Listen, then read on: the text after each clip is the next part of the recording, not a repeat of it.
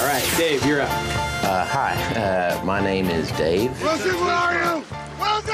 Just what do you think you're doing, Dave? We're going for a price on Wilson. Open up the door, it's Dave! Who? Dave! Hey, Mr. Wilson! Dave Wilson, our Bloomberg Stocks columnist, still with us in our Bloomberg 1130 studio. And Dave, we're going to start with your chart of the day. Tell me what you got. What I've got is a look at a new exchange-traded fund and the index it's based on. We're talking about the reverse cap-weighted U.S. large cap ETF. The ticker is RVRS. The basic idea is that it stands the way you calculate the S&P 500 on its head.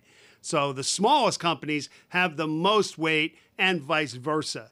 Well, you'd figure that you'd want to introduce an ETF like this at a time when smaller companies are doing relatively well. But if you look at his underlying index, well, let's just say the timing's not so great. It's behind the S&P 500 this year by about 7.5 percentage points, and that would be the biggest gap for a full year going back to 2007 when data on this index was first calculated. So, it just goes to show you that, smaller companies are not exactly keeping pace with their larger peers as stocks move higher this year. If you want to know more, folks, send me an email. I'll get you the chart, the explanation that goes with it, and everything I do going forward. The email address is dwilson@bloomberg.net. That's dwilson@bloomberg.net. You've also got a stock of the day for us, Dave, and I'm curious what you found of interest today. HABT Restaurants. This is a company that owns HABT Burger Grills, and as the name suggests,